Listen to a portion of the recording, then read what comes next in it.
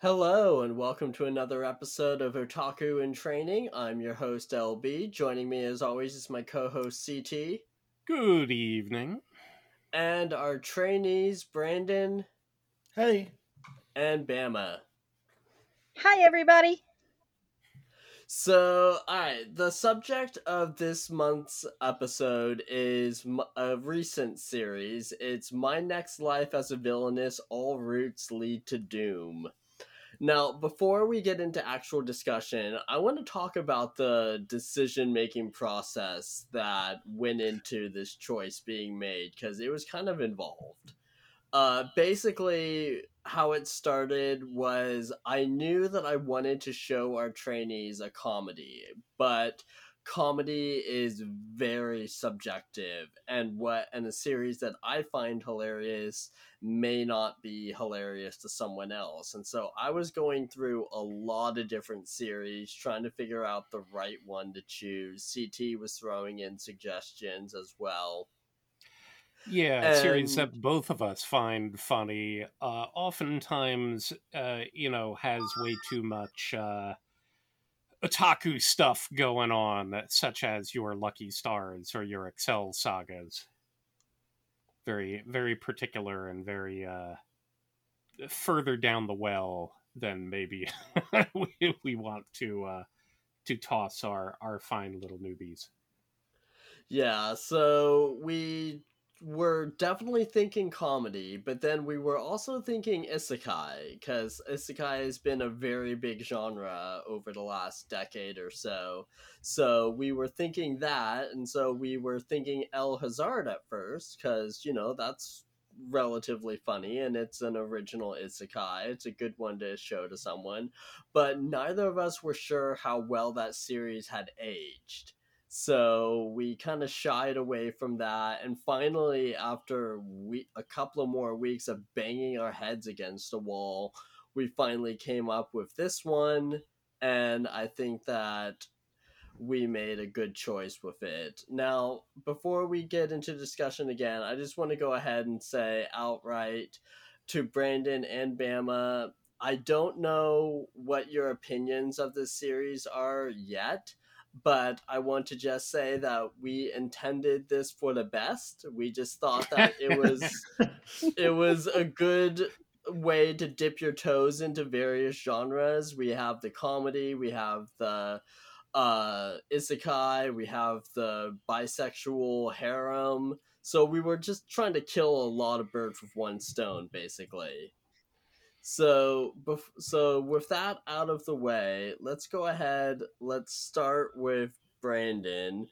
So with those first couple of episodes, because you were the one that I was most worried about with this one. I was really kind of concerned that you were gonna absolutely hate this one and trash it for the entire show. But for just based on those first couple of episodes, what was your first impression from this one? Little Katarina was adorable. Was the takeaway. I mean, that's basically so. I think it's the end of the third episode is when they grow up, right? Yeah. So yeah, no, I mean, it basically just it is her being adorable, and it's fun, like it doesn't really get into anything too dramatic, and the beats are pretty predictable, but she just so enthusiastically her own person, climbing trees and eating sweets and being oblivious that it's just fun. Bama, how about you? With those first 3 episodes when the story was being set up, what were your first takeaways from it? I kept being curious if they were going to show her grown up, and I agreed that she was just absolutely adorable. And I liked the original premise, the idea that she's expected to be the bad guy, and instead she's just going to be this adorable little kind of geeky, I mean, like farm geek, which I never realized was a thing. And just being we got nice another series for that. Yeah. And then she was just being nice to everybody when they were expecting her to be awful to them. And it worked really well, and it was just super adorable. I mean, all that tree climbing, it was just so cute. So it sounds like, the first couple of episodes went down pretty smoothly. It sounds like everybody had a positive first impression from this one. CT, do you remember? Because I know that you watched this one weekly, I believe, when it I first aired. definitely watched it weekly. I appreciated. I'm watching it, season 2 weekly right now as well. I appreciated the review of this because I had kind of forgotten. Everyone gets into very much a pattern, and I'd kind of forgotten the setup for a number of the characters, including Keith. I mean, you have the primary setup for Katarina, and I enjoyed the isekai spin. Usually, it comes from the perspective of someone in Japan getting hit by a bus or truck-kun. So, some kind of thing, and we will find out that happens. We just don't see it. We see her otherworldly self fall down, bonk her head, and suddenly remember a past life. And I'm like, oh, that's interesting. We didn't need the setup on the other side. It comes in from the side. We start meeting the folks, Jordo and Keith right away in episode 1. I had forgotten, for instance, things about Keith being adopted and coming in with episode 1. I'd forgotten what is probably my favorite scene in the series, where she takes an axe to his door when he locked himself in. It feels like the utter personification of Katarina herself is her just overwhelming acceptance of all of these people and their dark id selves, and she just hacks the door open and lets daylight in. So I appreciated reabsorbing all of those elements and re-meeting everyone again. I think it'll help, with however many are left of season 2, which aren't too many at this point. But Yeah. definitely a fun revisit. So, all right, before we start getting into the meat of the story, I want to go ahead. I also want to ask another question of Brandon and Bama. And Bama, we'll start with you this time. So within these first 3 episodes, we basically meet the entire harem that surrounds Katarina for the rest of the series. And I'm curious to know, based on those first impressions in the first 3 episodes, did you have any early favorites? Did you have anyone that stuck out to you that, yes, you want that harem member to be chosen in the end, if that ending ever came? The albino chick, hands down, no questions asked. There is no second place. Absolutely. She was too adorable, and she matched beautifully, and I I loved her to bits. When she grew up, I continued to love her to bits. Mostly. As children, definitely. They kind of met each other on the same level, which was really nice. Brandon, how about you? Did you have any early favorites from the first impressions that you got in the first 3 episodes? I don't know that I could. Best boy, I'm not really sure, but I think I probably agree that it was Sophia is best girl, at least for the younger kids. Yeah. That's it. Just to, I wasn't sure if you were going to ask me, but one of the things that I liked about the transition point as we're getting into it is you kind of see the setup, and because Katarina is narrating everything tactically, and she starts with them going to school as well. And she's like, oh, okay, well, Alan's a problem, but, I became friends with Mary, so his fiance. So she's busy still thinking of everything in terms of how to prevent her doom and everything else. And we don't see the past 7 years of her basically be smittening all of them. And obviously, we know in the back of our mind that that's been going on for a while. But right at that turn corner, you're thinking, well, Sophia might be pushing for her brother, and Mary's there, as part. So it may be your normal harem where it's just the 4 guys, especially since they're outnumbered, and you think that it's going to turn just, okay, she takes the place of Maria. But instead, right as you get to school, you can see, well, Mary is by far the thirstiest of all of them. So, and Sophia's obvious as well. And it's like, oh, she just gets to claim everyone. So, okay, that's fine. And then you're assuming the same thing will happen once Maria shows. You brought up something that I wanted to bring up as well, and I'm glad that you did, because it would have slipped my mind.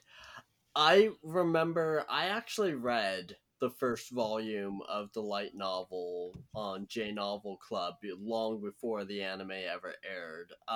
But I remember reading the first volume and getting to those internal monologue scenes. And once an anime was announced, I was so excited to see those scenes play out. I wanted to know exactly how they were going to do it, and they did it so well. I loved those scenes. One thing that I love about it is that in both the Japanese and English track, the same voice actress does every single voice of the internal monologue, just slightly different, which I thought was a really fun choice. I'm really glad that they didn't hire different actors to play different facets of her internal personality. Yeah, that was hysterical. Like, I just love with the little mustache. It was just The mustache was the best. Yeah, We will absolutely. begin this meeting with as low as she can talk. Yeah. So getting into the main meat of the series, this is when Katarina starts enrolling in the Magic Academy, and she's really pursuing, avoiding her doom flags however she can. I'm kind of curious about, and let's go ahead, let's start with Brandon this time.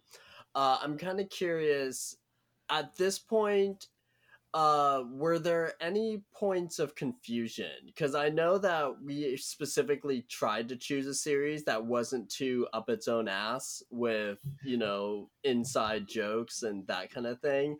But were there any issues with following the story up to this point? Was everything pretty clear, or were there any points or any terms even that kind of confused you that you had to look up or were just wondering about? And Brandon, we'll start with you.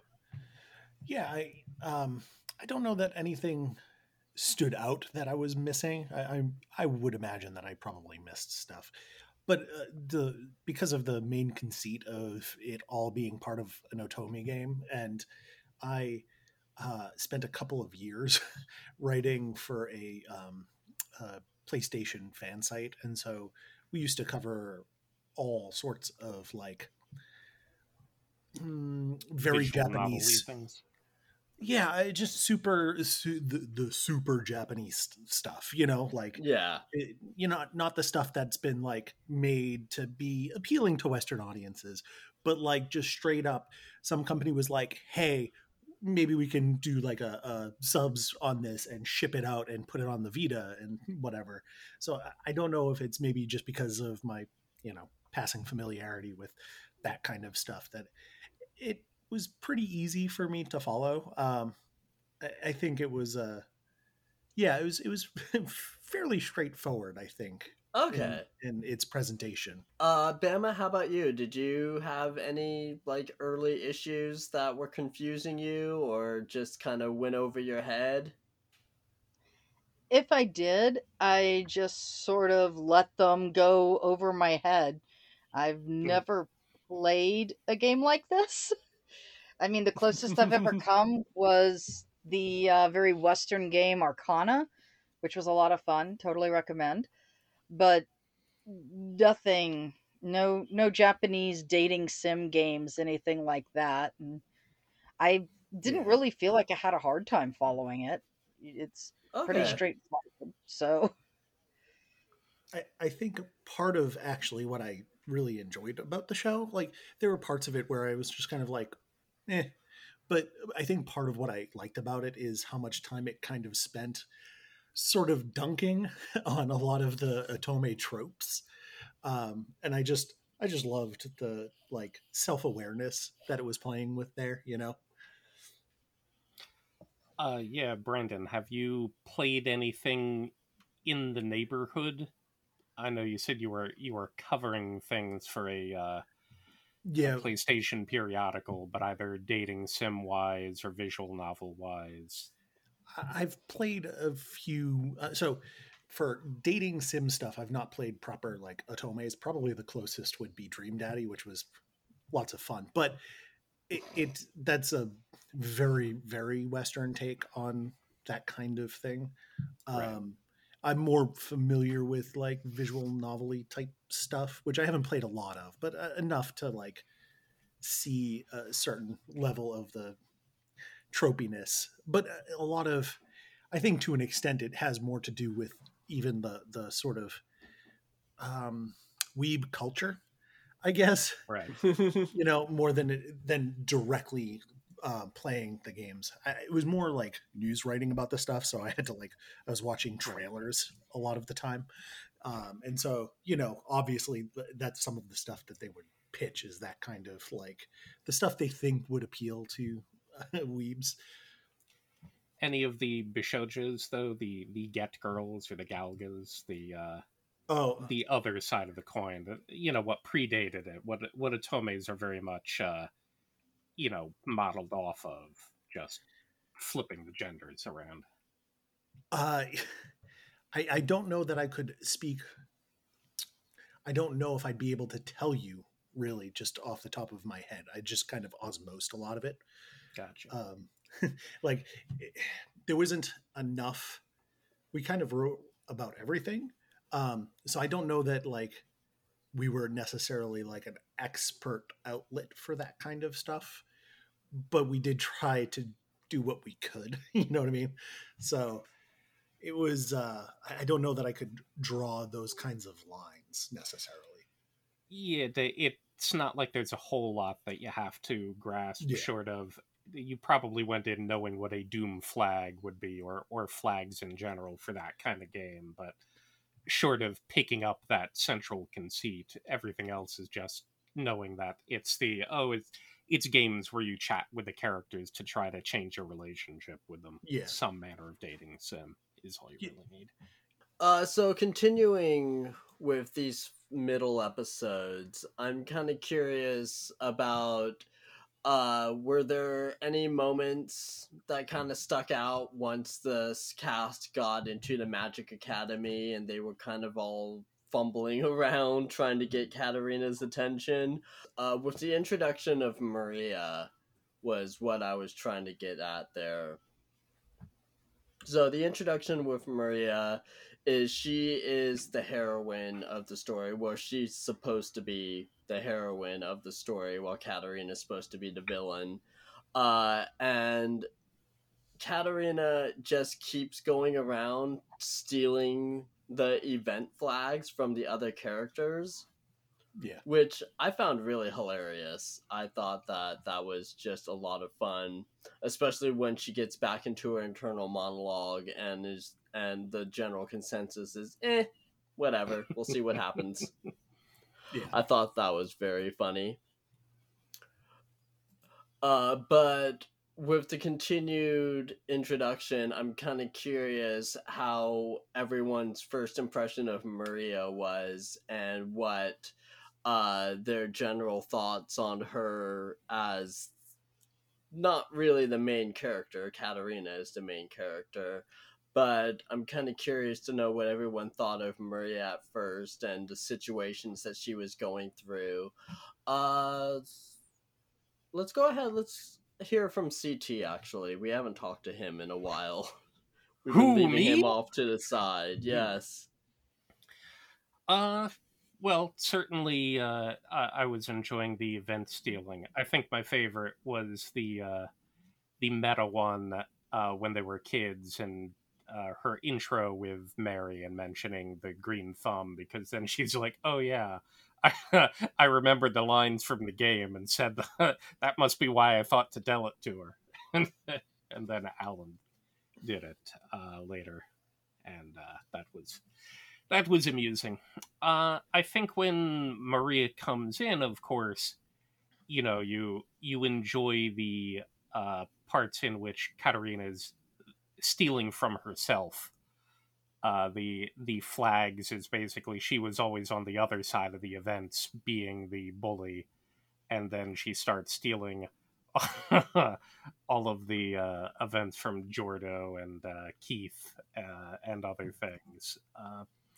The question, of course, was still going to be: is Katarina just supplanting Maria, or is she going to be a major character? And of course, she slips in with the crowd at that point.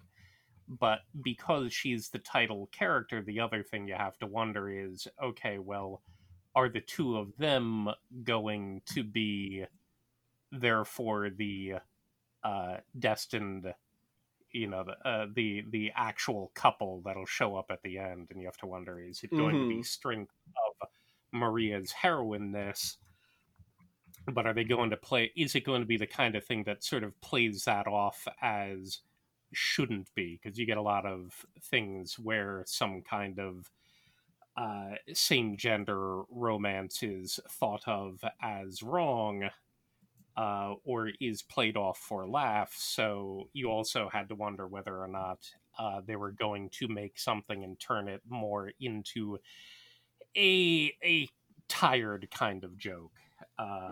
And of course, in this case, Katarina maintains her position as the unfathomably dense romantic object, so a super shoujo heroine. But at no point at no point are they playing anything off. What feels like just illegitimately. So I feel Maria slotted herself in well. We get to have another perspective, and we still get to have sort of her kind of appeal for the other characters as well, instead of her just being the good girl, supreme archetype that steals everyone else. We all know they've been superseded by Katarina's Katarinaness, but you still get Maria's flavor mixed in with all of them, which works well. Brendan, how about you? What were you thinking about Maria when she first entered the series around episode 4? I liked her. I thought she was adorable. I think it's probably, for most of the first 3 episodes, she's just like rapid fire meeting people and making friends with them, and they're falling in love with her. And it's one of the few instances where I think the show took a little bit of time to ease into this, what was sort of suggested to be a potentially antagonistic relationship, to explain, hey, this is why Maria would see her this way and whatever. I thought it was enjoyable. I thought a lot of it was cute, even though, again, I feel like a lot of it was predictable, but in a good way. You can just call me Katarina stuff is nice. And I think she was a nice addition to the cast of characters. She was kind of fitting into a niche that I think was not filled. and I think it really rounded out the group. So this is a question for everybody as well. CT kind of brought it up during his answer, and I'm kind of curious to hear what everybody thinks. Anybody can jump in on. Oh, Bama, did you want to interject? Yes. I was wondering if you were wondering how I felt about Maria when she first popped in. I was going to lead into that, yeah. Oh, But okay. yeah, Go right for ahead it. then. No, please go for it. Okay. Sorry. No, I just you're wanted fine. to. Okay. I was watching this with my not wife as usual, and right before Maria came in, Andy points to the screen and says, "Maria's going to show up and she's going to be a total bitch." And I was like, you're probably right. Because at this point, the villainess is this effervescent, bubbly, plucky, adorable girl. So we're going to need some hard, cold, in your face brash to balance out. And I was very pleasantly surprised to see that was not the case. Maria turns out to be completely adorable as well. And I'm like, okay, cute overload. I'm here for this. Bring on the kittens. I think it's kind of interesting because I think to an extent it's an easy thing to jump to, because if Katarina's not the villain and the people, like, you don't know it yet, but like the other nobles that are going to harass Maria aren't really face villains, they're nameless villains, right? So like you don't have a villain role. So you're kind of like, okay, well, clearly Maria has to be the villain, right? She's going to show up and fill that missing role in this story of being the villain, not just an antagonist, And so like, yeah, that's a very easy thing to see how you'd come to that. And I think to an extent I had that sort of in the back of my mind too. So I'm kind of curious about everybody's opinion on Katarina at this point, and just how amazingly dense of a main character she is. And I'm kind of curious to know, around the middle of the series, around 5 to 8 episodes or so, just was anybody getting like annoyed with Katarina, or was her denseness one of something that we'd call a charm point? I don't know that I was annoyed by her density so much as sometimes it felt like the show was kind of belaboring the point, like, oh, look how oblivious she is. And sometimes it was very funny, and so it was enjoyable to watch. But sometimes it was like, yes, we get it. She does not understand what's going on here, and these people are being like romantic and whatever, I guess, and that's great. But like, it didn't, in some ways, almost kind of didn't fit with the show, because the show is not, the content of it is romance, but like it's not actually the theme. Really, like, it's not about the romances so much as like the building of these relationships and managing of them and people getting along and being cute. And so like when it was trying to veer into like everybody being so desperate to protect her and stuff like that, I was like, okay, like this is a bit much. Bama, how about you? How are you feeling about Katarina and her incredible lack of awareness of everything around her? Literally, the first note I made about the entire series says, "Summer vacay. Okay, the naive thing is getting old." So, yeah, it started to wear on me a little bit about this time. I was also getting a little irritated, I guess, at the other characters' blind acceptance and love and awe, and she can do no wrong. Yeah, It was it got a little creepy when they were like, "No, we would eat the mushrooms even if they killed us." And I'm going, "Oh my god, what is wrong with you people?" Like, they And were then so much Anne in gets love with her. involved. Yeah, Yeah, right. It is kind of. Mary will it walk was a little 1,000 miles. it was a little much. Yeah.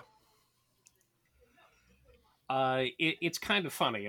In definitely a lot of series, you have that kind of relationship with the characters. Even if it's just a normal romance, you have the leads that have to be dense with each other because they can't confess to each other, so you have to bounce them against each other and then make them not realize anything and move on with anything, because otherwise it's like, oh no, panic, I have to advance the relationship, can't have that happen, I have 80 more chapters to write before I proceed beyond a certain threshold.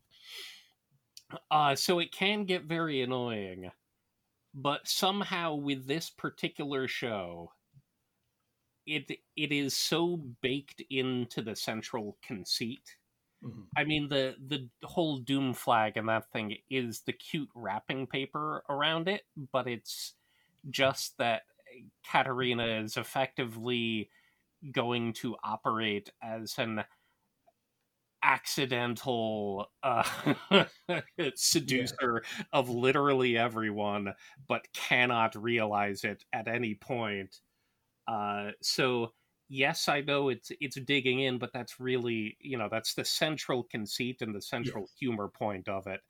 And they are a pack of lovable idiots in general, so I'm pretty easy with it getting bounced around. So even the summer things and the other stuff, it's the first time that they had all of the gang doing all of their things together, because she had been, you know, dealing with specifically with getting Maria introduced. So that was the first time you really had everyone, including Maria, settling into their pattern, which, yes, you can see this possibly happening for the next 50 episodes of the thing, and at some point it will probably get tiresome, but it still just feels nice. It's a spinning your wheels slice of life sort of approach that it's just fun and somehow weirdly comfortable.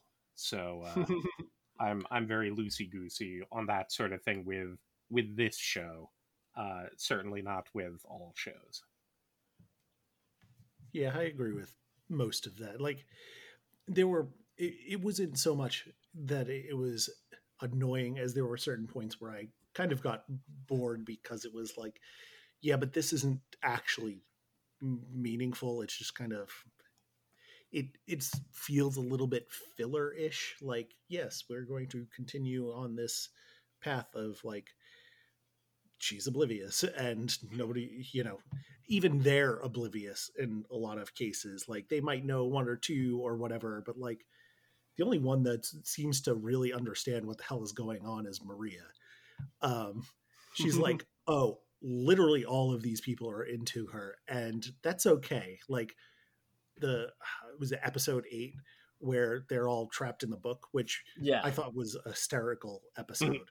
But like, Maria's just like sitting there, I think it was Maria, and just being like, no, it's totally cool that she has all these moments with these people that like really care about her.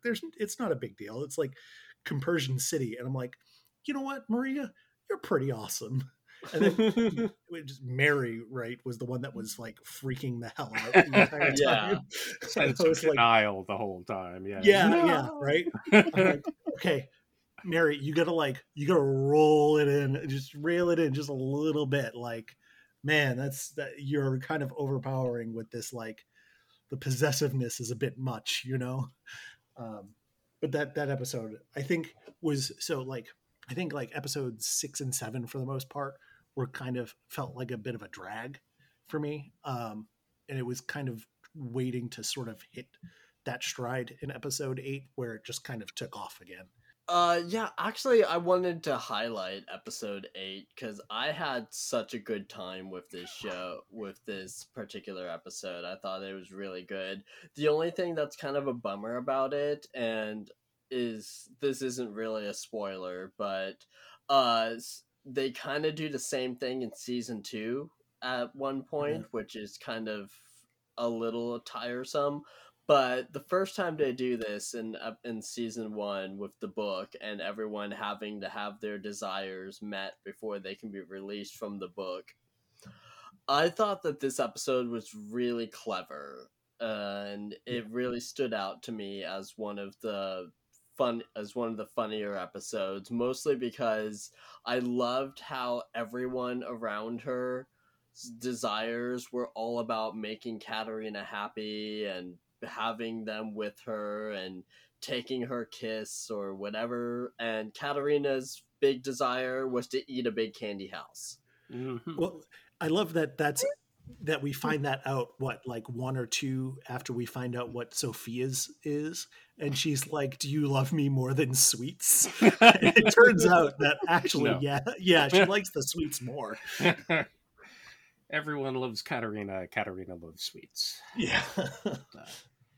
And yes, while season 2 does this again, remember, Maria and Mary don't get a vision in the book here because they were outside it. So they get I feel like that episode in season 2 is to get both of them, and Maria's scene is short but so utterly hilarious that that makes the whole episode worthwhile to me. So Bama, how about you? How are this episode in particular? I know that if I recall correctly, you're kind of a big reader. If I recall correctly, you can correct me if I'm wrong about that. But I'm kind of curious to know, how did this episode stand out to you as well as for everybody else, or how were you feeling about this one? It did. It was so weird. It was just a very strange episode, I thought. I agree, and I absolutely loved the comments that Bran was making about the compersion. I was laughing and nodding furiously with my mic off. But I've also been eating, so it's a thing. Because I am Katarina. Yeah, it's all good. You all know now. That just means you're feeling a spiritual connection with Katarina. Yeah. Oh, yeah. Andy and I decided that Katarina is food sexual, and that's something I could relate to on a very basic level. Katarina is food sexual. Everyone else is Katarina sexual. That's really pretty all much, yes. All it has to be.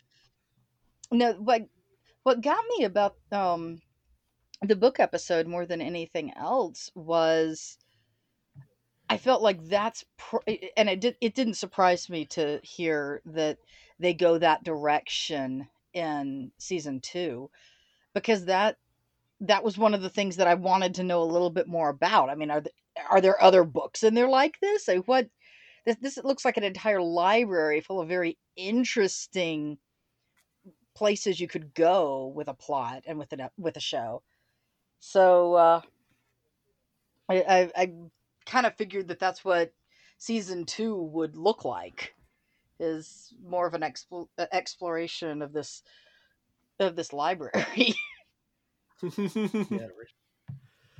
I would love to know exactly how either lucky or unfortunate you have to be to find this one special book out of all the others in this library, just tucked away on a shelf and within arm's reach, that happens to be cursed and magical.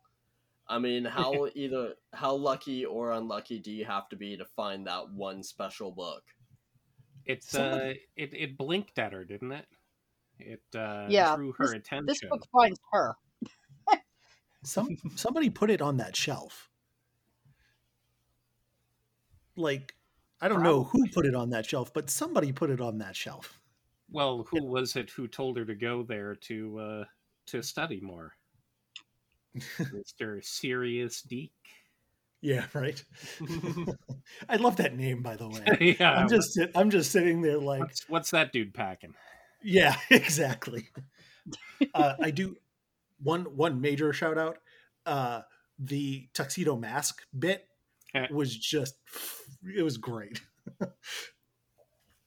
The tuxedo mask bit was dead on and Yeah. hilarious. I could not agree more. It's even to the point that like they kind of went with like that sort of animation style of the like effortlessly flying through the air at a particular angle, and you know, it was just, oh man, that was so good. Another episode that I wanted to highlight is actually episode 9, the one right afterward. The reason why I want to highlight this episode is that even though it felt like kind of a recap of what was happening so far, I really liked that they made it from the perspective of the maid and personal attendant. And I loved that she got a little time in the spotlight for a series that has such social hierarchy. I thought that it was a really interesting choice to let the personal attendant tell from her side of the story, you know, what she's observed so far and also what Katarina means to her, because of that scene where Katarina barges in and breaks up the marriage invitation towards the end of the episode. I'm kind of curious to know what everybody else thinks about that one as well. Am I alone on that one, or did that episode stand out as well to anybody? I think it was charming. I think what it really did is, um, it, you could, I think, have an interpretation of Katerina being lucky in the way that she handles her relationships, that like she just accidentally has a habit of saying the right thing or doing the right thing at the right time, and having people just kind of fall head over heels for her. And I think this particular episode does a great job of just being like, no, it's not actually that she accidentally does these things through sheer luck. Yeah, there's a lot of accidents to what she's doing, but it's like an accidental authenticity. You know, it's like the inverse of when somebody says a really shitty thing is like, oh, I didn't really mean it, just slipped out of my mouth. It's like the inverse of that, right? Like she accidentally says all of these nice things or reassures people or makes them feel good in certain ways because she is genuinely always that person. Even if she didn't mean to say that thing at that point, it's the kind of thing she would say. And so like the way that she makes people feel is very much about the kind of person she is, not that she's just fortunate, as it were, you know. I agree. One of the things that I kind of decided on in this particular episode is the nobility in this world is kind of skeezy. I mean, just overall. Her parents are a little her dad is aloof. Her mom is a little creepy. Jordo gets really nuts when he's older. The first thing he says as a teenager Yeah. that we hear him say to Katarina, I recoiled physically. I was like, that was a cute little kid. What the heck? Yep. The nobility is pretty awful in this universe, and as a result of that, Katarina's just showing some basic humanity, and she goes further than basic humanity. I don't want to um sell her short, but oh god, my screen went black. Can y'all hear me? Yep. Yeah. Yeah. Okay, good. Phew, sorry about that. The screen just Hmm. went black. No problem. Yeah, sorry about that. So I'm gonna remember what I was saying in a few minutes. She was being a good human being, but she was more than that. Yes, and she's more than that naturally. I agree. There was something very genuine about her. But just being a good human being is enough in this world to make a huge impact because they're Yeah. expecting her to Well, I be mean, I think. absolutely awful. Well, yeah. I mean, I think if you look at, it's very much in the text of what these people would have been without her. That all of these royals would have been had, psychological disorders of one kind or another, where they were incredibly depressed or very insecure and overcompensating to the point of like borderline like being cruel.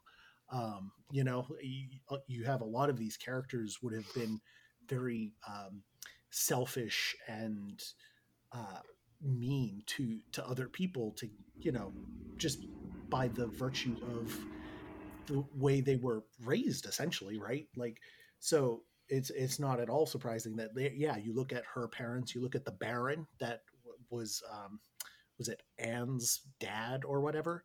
Like, Mhm. Oh they yeah. are cruel, they are cruel people, and like it's you can see how those kids would become those kinds of characters without someone like Katerina.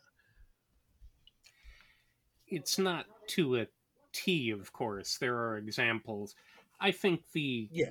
class are, fairly good on their own. Even the mother's severeness is really just for Katerina specifically.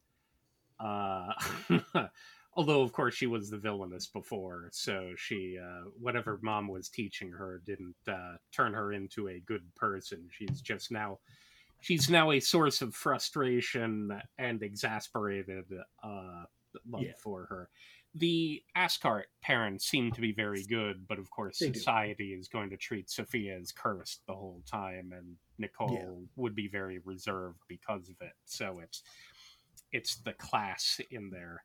But now I'm going to get philosophical here, because I think this is the true magic that Katerina represents, at least, whether you consider it an actual magic thing. She does have Earth Bump, which is a mighty earthen power. But consider the powerful magics of the rest of them. Obviously, it doesn't come through from her elemental thing, but I think, as exemplified by episode 9 more forthrightly, what she's doing is she's running the gamut of the various Greek words for love. You have among the main cast who are seduced by her, you have various levels of strong agape and obviously eros, philia, and the other things interfering, coming in, but one very specifically, there's a type called philautia, which is self-love and self-regard, and we see that be a thing very specifically with Mary and Sophia, who are much better people because of the way that Katerina treated them as opposed to their own family or society, and gave them the kind of confidence that they feel they can, return the love and pursue what she represents.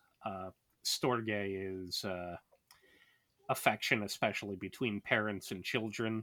So she improved that with her parents, but even there, you basically saw it where between her and Anne, it was a serious other kind of love that she managed to provoke in her, and effectively save her, give her more confidence to rebel against her barren, illegitimate, and futureless, quote unquote, as she was in that kind of society. She finds, at the very least, a strong, not really parenthood, but certainly in that direction, or an elder sisterhood kind of familial love with Katerina through that. So I think that's brought out, and it's the kind of thing where you just see all of the various ways in which her knowing them as early as she did, or at all in this case,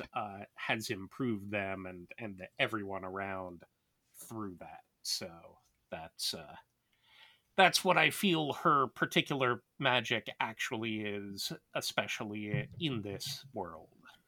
Yeah, I think that very often throughout the game, throughout the show, it is very much evoking gaming, right? Like she starts off trying to avoid her doom flags, and she is trying to game her interactions with the characters, which is a thing in video game relationships, right? The idea that if you hit the right buttons, then they fall in love with you.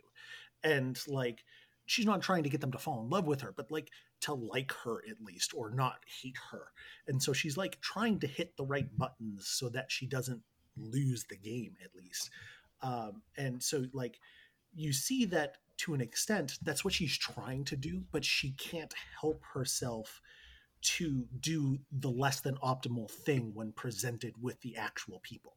She will make a mistake and say a thing that she clearly shouldn't have said, that was maybe even stupid considering the circumstances, but she can't not do it, right? Like it's baked into, it's part of the character that to her these are significant people. They're not just video game characters where you say the right thing and then they do the thing you want. Right. She's trying to play the game, but in the end she is so just inconceivably guileless that all she can be is her true self, which in the end is exactly what everyone needs and helps them come to terms with their own best selves. So she's basically just a geeky little otaku chick. But in this particular world that succeeds far better than she thinks it ought to. Because, of course, in her own world, she had basically her family and a friend. And as probably many or most of us can empathize with, that's likely all you really had going through your high school years anyway. And it's like, okay, this will get me through, and then whatever else comes after that, that's fine. But in her case, she's forced to interact with so many people. It's just doing that one exact same thing is what brings everyone, tightly alongside. Did anyone else have any thoughts about these, like episodes 8 or 9, that they wanted to jump in with before we start talking about the ending? Maybe not necessarily about these episodes, but just because Atsu was brought up. Actually, Atsu's best girl. Well, yes, I think that's cheating. Achan is definitely that brings a bunch of cheating to Sophia. Yes.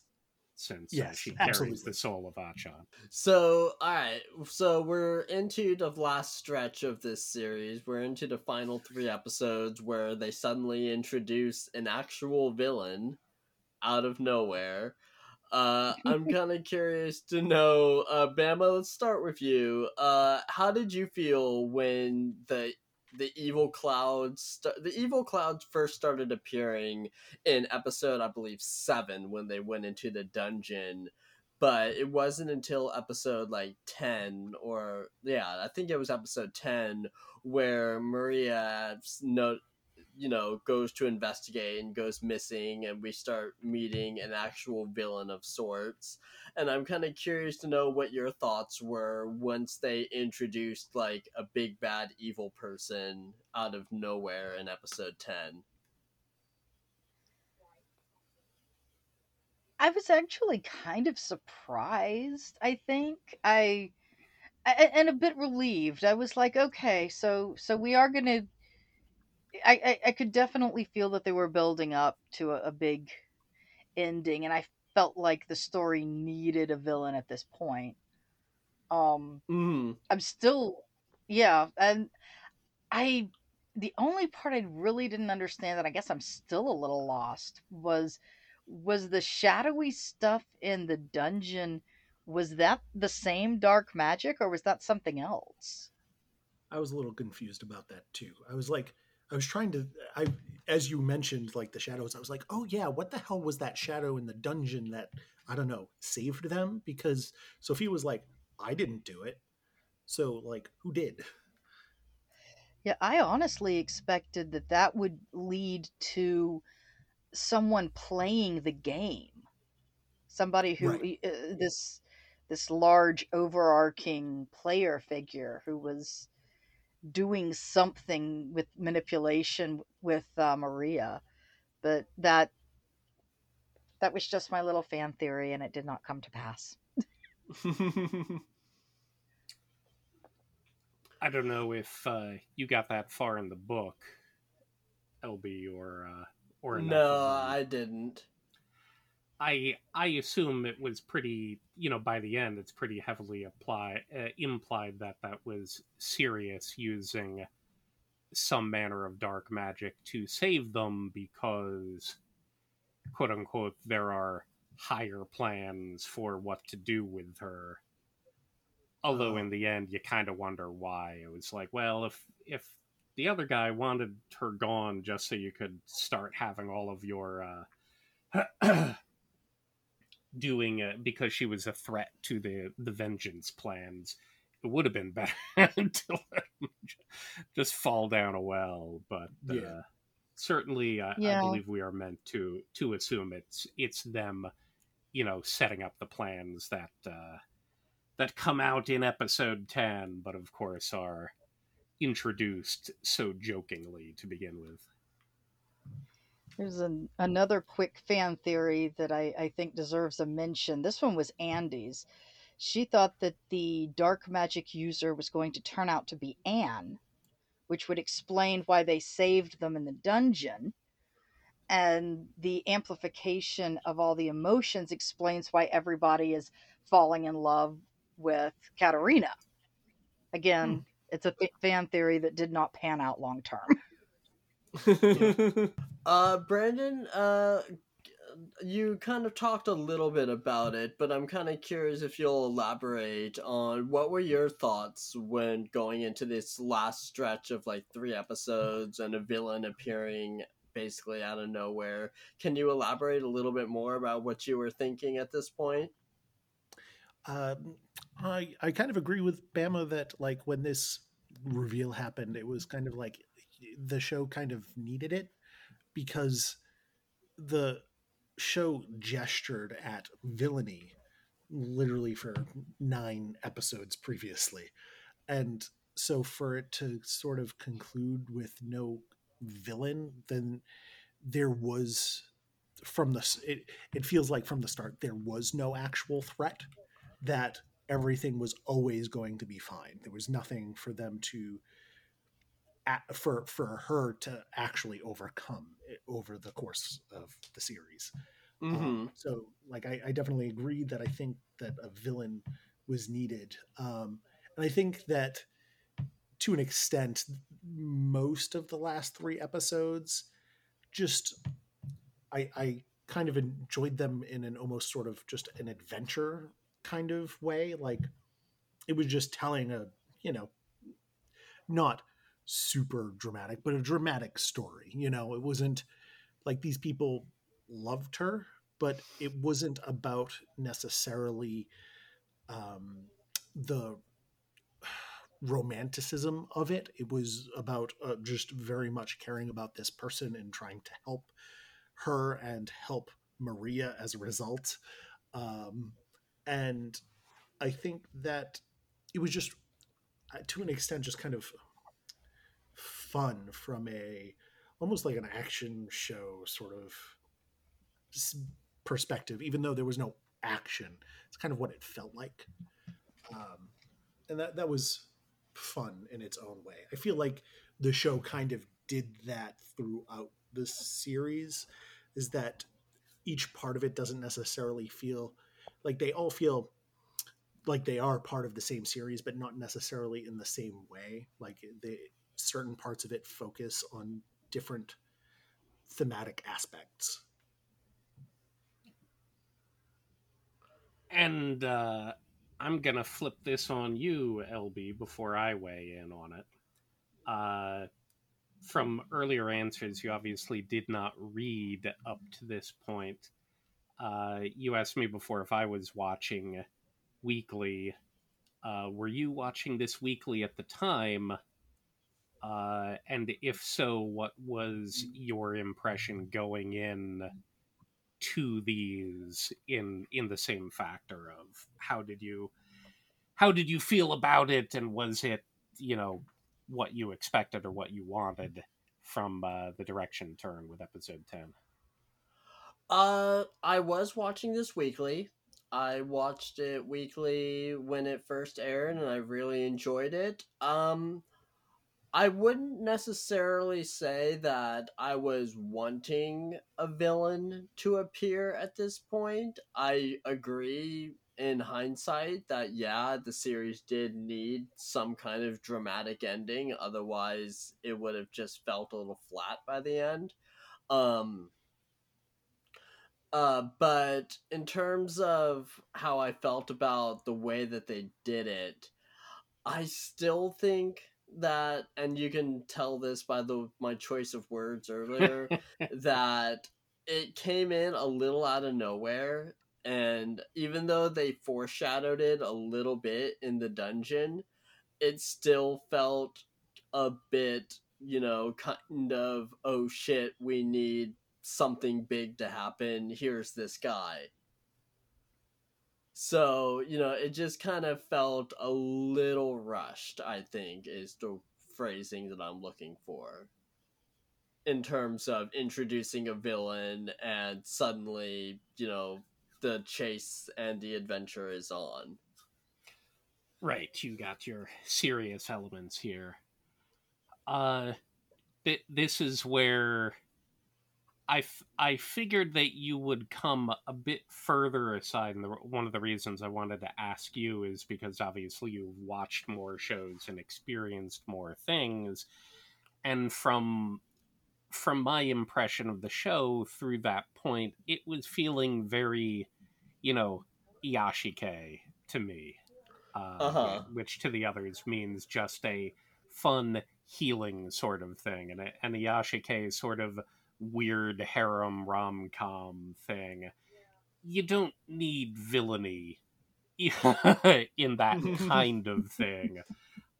So I was certainly not expecting it. I was certainly not thinking it needed it at the time. And even as they were introducing it, of course, you had something that, it was basically, it was a big expected thing that was diffused very humorously. The whole thing where it's like, wait, where are these people accusing Katarina out of nowhere about all of these things that no one has witnessed, that Maria will deny?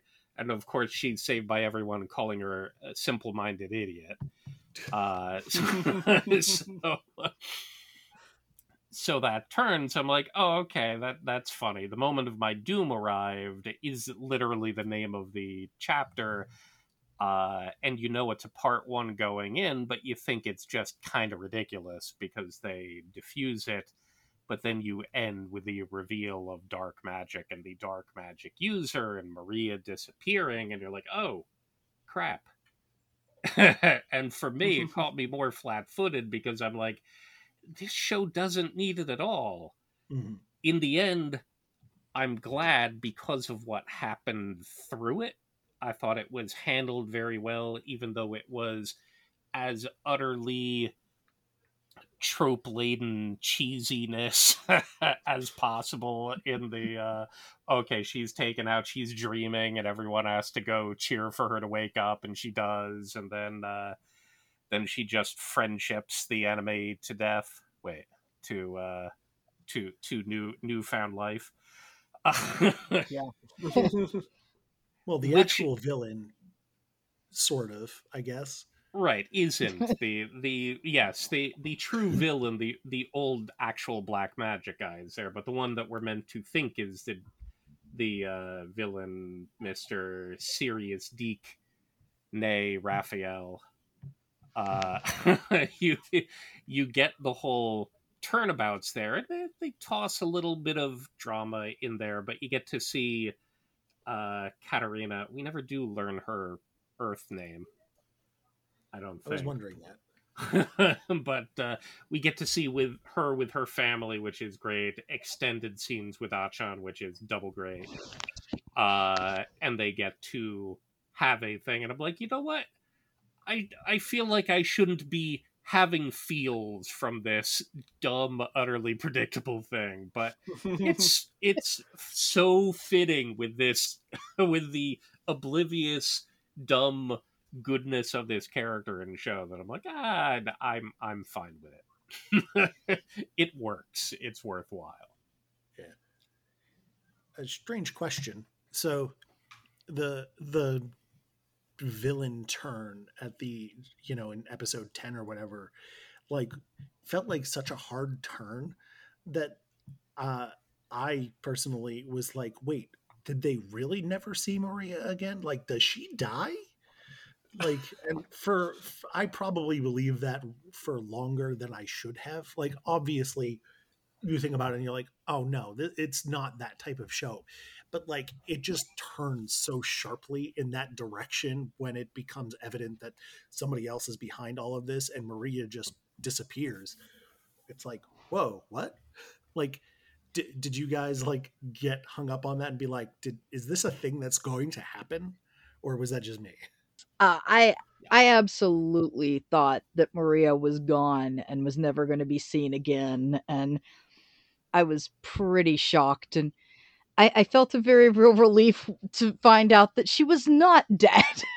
So you were not alone in that. All right. I personally think that my experience with anime kind of spoiled this for me. I knew Maria was still alive somewhere. There was when I was watching this weekly, there was no thought in my head that said that Maria had been killed in some way, especially because she's supposed to be such the main character-ish. So yeah, so I think that my experience spoiled it for me. If they had killed Maria, it would have dropped my jaw to the floor. But I think in the back of my mind that I always knew, yeah, she's fine. I did not think this type of show would, but thinking about it, you're getting to the end of the season, and it's possible for something to take kind of a heel turn. They cheated with the phrasing of it. If it comes across saying we never saw her again, that implies we never saw her again. Not this is Katarina of 2 days in the future saying that we haven't seen her in the past 2 days. So while I didn't think dead either, coming back to it, this is an isekai. So I had a feeling that it was possible what you would get was something where Maria ended up being transported back to the other world, kind of in Katarina's place, and does something and helps her. Remember, she's the main character of the video game, which in some ways kind of implies that in this world she's been superseded by Katarina. Maybe that's going to be Katarina's role. And so it was certainly possible, but it was made so by them using cheating language more than anything else. So I did overthink it due to that. First impression, certainly I would not think that it's a type of series that would, though. Bama, you wanted to jump in? Yes, I figured out why Bran and I were both bamboozled. I think it has something to do with the fact that the first show we all watched together was Magica Madoka. Yeah. After that, okay. We are clearly not shying away from huge shocks and genre switches. Yeah. That is no, true. The magical girl died? No way. So, alright, so final episode, everything basically wraps up with, pretty much the exact way that everyone expects it to, I think, with no harem member being chosen, and, Katarina being doubly oblivious, calling it the friendship ending. But that is the most cruel act that Katarina ever does in the show. Yeah, friend zones 8 people all at once? But yeah, so okay, so final impressions. Brandon, how about you? Like I said at the beginning of this podcast, you were the one that I was concerned with not enjoying the show more. So I'm kind of curious. Final impressions. Was it worth your time? Yeah, no, I enjoyed it. It's I'm not generally a huge like romance fan. It's just not generally my thing. I find that Oh, we lost it Brand. tends to be Nope. a little Hold on. We'll see. If From the underwhelming connection. compared to Okay, there we go. the real Okay, life there you stuff. are. We lost you for a few seconds. Yeah, I figured as much. I was kind of trying to roll with it, and hopefully you guys came back, and then we just had like a nice clean cut. But yeah, romance stuff is not necessarily my cup of tea. Like I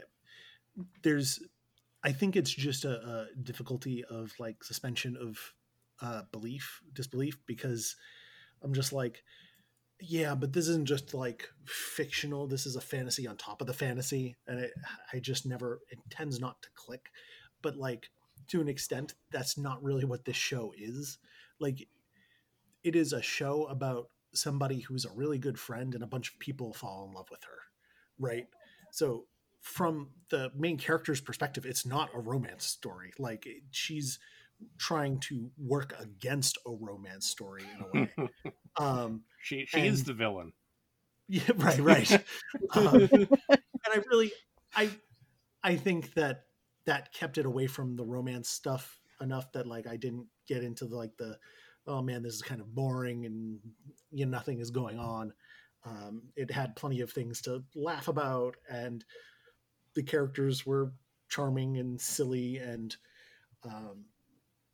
there is something about their love for her that is not necessarily romantic. Like they do romantic things, but overall it's just that these people really just adore her, right? Like you were saying, she friend zones 8 people, but like they kind of know that and are not bothered by it. Like they don't care because they really just love her. And like that kind of aspect of it is super cute. I also get a kick out of the fact that like, oh no, this harem does exist. Like it is currently acting. Like in that last scene, they're bringing her tea and sweets, and she's just like, I have the best friends, and they're like, we love you so goddamn much. And Alan was officially joined in it. He was a threatened joiner the whole time, and known, but he finally realizes it at the end. It's like, okay, yes. There we go. Yeah, he finally figures it out. Alan, I think, is my best boy, if I had to pick one. But yeah, I very much enjoyed it, even though I'm not generally a romance person. That's more of a backdrop for the things that happen than anything else. Right on. Bama, how about you? Final impressions? How did this one strike you? I'm glad I watched it. I don't think it's going to be my favorite. Andy loved it. She was very, very excited about season 2, but I don't see myself following season 2.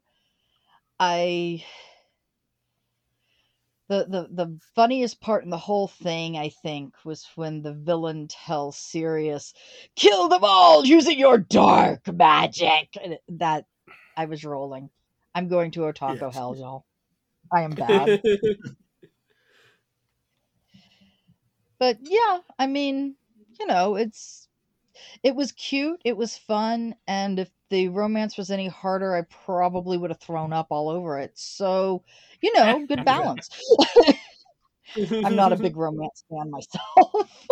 CT, did you have any final thoughts or opinions that you want, or questions that you wanted to throw out there? My opinions of the series have been, fairly well conveyed so far.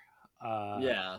Obviously implied by following season 2 and just enjoying it. It is, I think, interesting to, predict, are they going to do... I think one of the things that will bother me, I don't know how close the author is to actually finishing the series, is if this will end up with the two things that, happen in the open-ended unresolution ending of it, which is kind of it's, you get the flavor of it here at the end of season 1, where she's like, oh my god, it was the friendship ending, and it's like, a lot of people hate that. Obviously, there hasn't been enough time to develop, but I'm like, if I follow this all the way to the end and that's the way it ends, I think I'm gonna, go on a torch and pitchfork kind of thing. But at the same time, I think I'd do the same thing if it ends up being her and Jordo, or literally one of anyone else. Yes. I don't know if you can make that big of a polycule very effectively, but any of the normal We'll have endings. tried. So if anyone's going to, I think the way that I want the series to ultimately end is that Katerina accidentally brings about world peace by basically becoming a noble and traveling from land to land and accidentally making literally everyone fall in love with her, and therefore peace among humanity is achieved through everyone loving Katerina. But there's always So what the you're possibility. saying? Are you trying to say, basically Katerina becomes Jesus? Effectively, she ascends to goddesshood accidentally. I think this series could pull it off.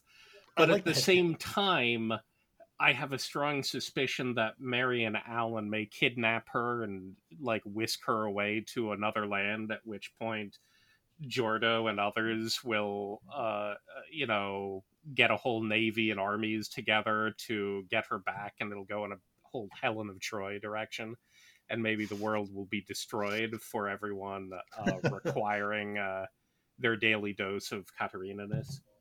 But I don't know where it's going to end up.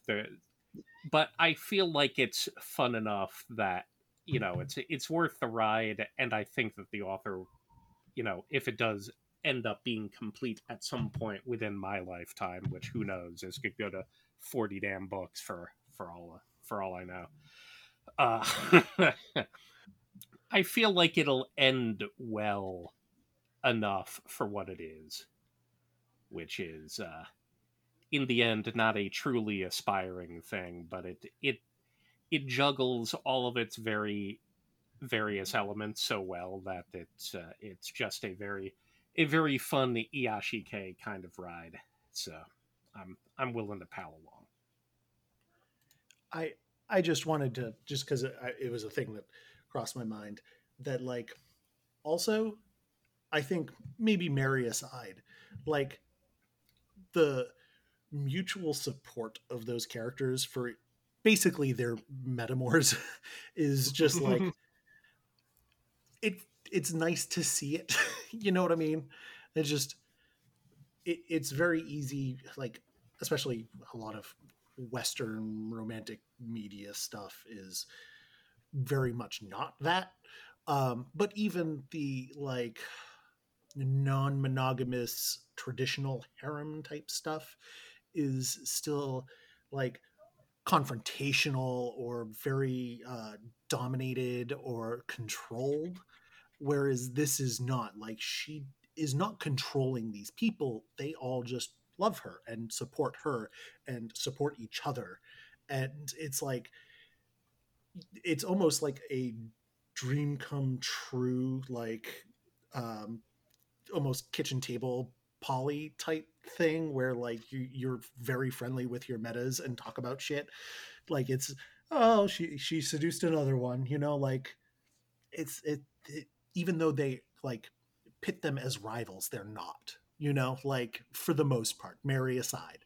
And it's just refreshing to see it in something, I do feel like the particular confrontations between Jordo and Keith are definitely going to boil over at some point. Some carriage ride, they're just going to go at each other.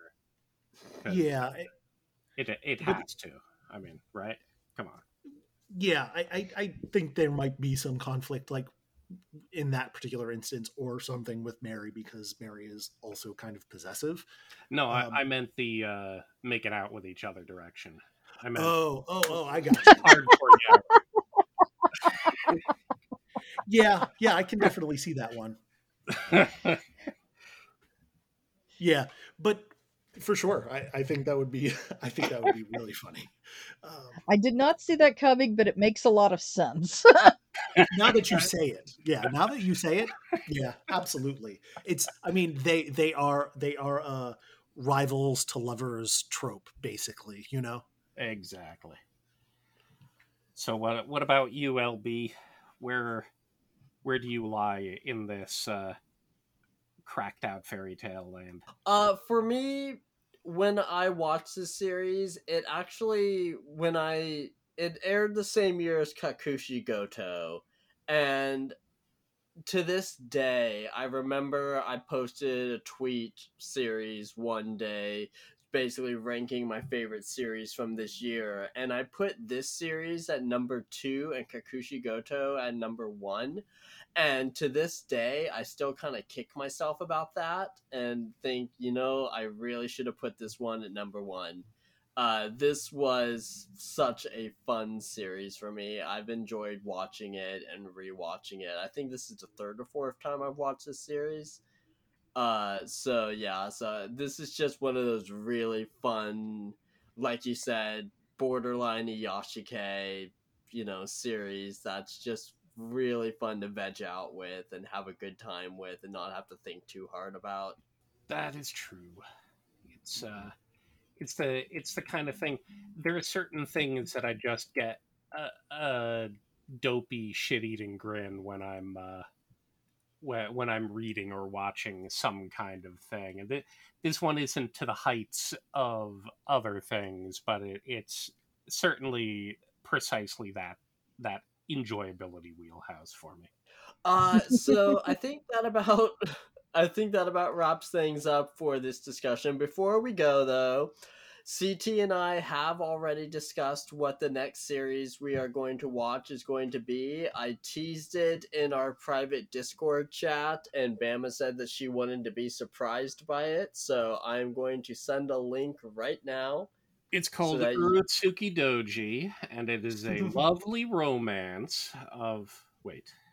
No. So the series that we are going to be watching next is a little more actiony, not quite on the level of Record of Lodoss War. Rest in peace to that episode. But it is still a good one. We'll see. But it's a good one. It is a series called Angel Beats. Nice. Okay. Yeah, so that'll give you guys, let you guys, take whatever time you need later on to, look over the link I just sent and get an idea.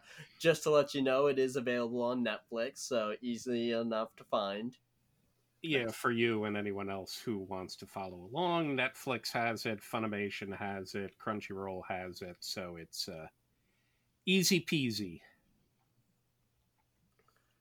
I am down for some action. Awesome.